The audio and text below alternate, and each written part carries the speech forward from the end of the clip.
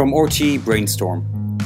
From Elvis to the Muppets, The Story of Danny Boy, by Aileen Delan from the University of Limerick.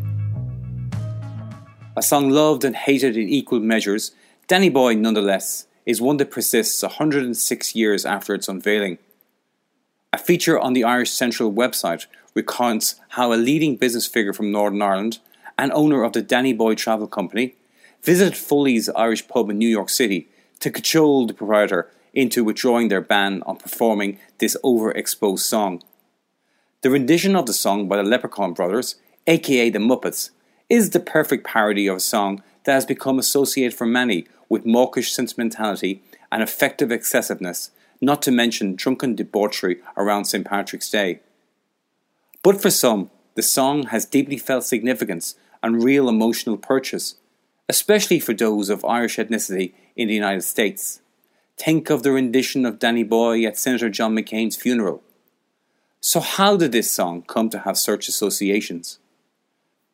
Considerable scholarship has been performed on Danny Boy, from A.G. Gilchrist in 1934 to narrative song expert Hugh Shields in 1974, and more recently Michael Robinson in The Standing Stone. The melody, known most commonly as the Derry Air or the Londonderry Air, was purportedly sourced from a Jane Ross of Limavady, County Derry, according to antiquarian George Petrie, who published the air in his 1855 publication, The Ancient Music of Ireland. The story goes that Ross apparently heard it from a local fiddle player.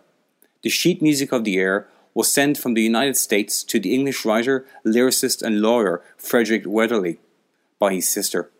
He recalled that, "It so happened that I had written in March of 1910 a song called Danny Boy with a different melody in mind, and then had it rewritten in 1911 so that, by lucky chance, it only required a few alterations to make it fit that beautiful melody." There has been much debate about the provenance of the melody and whether it was as authentically Irish as the harp airs collected by 19-year-old Edward Bunting from harpers at the Belfast Harp Festival of 1792. These tunes were later published in a series of collections that were then mined by poet and lyricist Thomas Moore, who subsequently transformed the airs into international song hits. Moore's The Minstrel Boy is perhaps the truest counterpart to Danny Boy in terms of his place in Irish-American culture, especially amongst the police, fire brigade and armed forces. Is the case of an ancient Irish melody finding modern expression with new lyrics?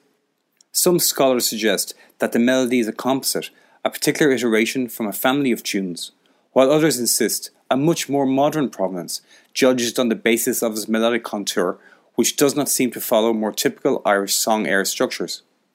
Regardless, the Danny Boy we know and love or hate today was composed in 1913 and recorded by the Czech-born German-American singer Ernestine Schumann-Hank in 1915.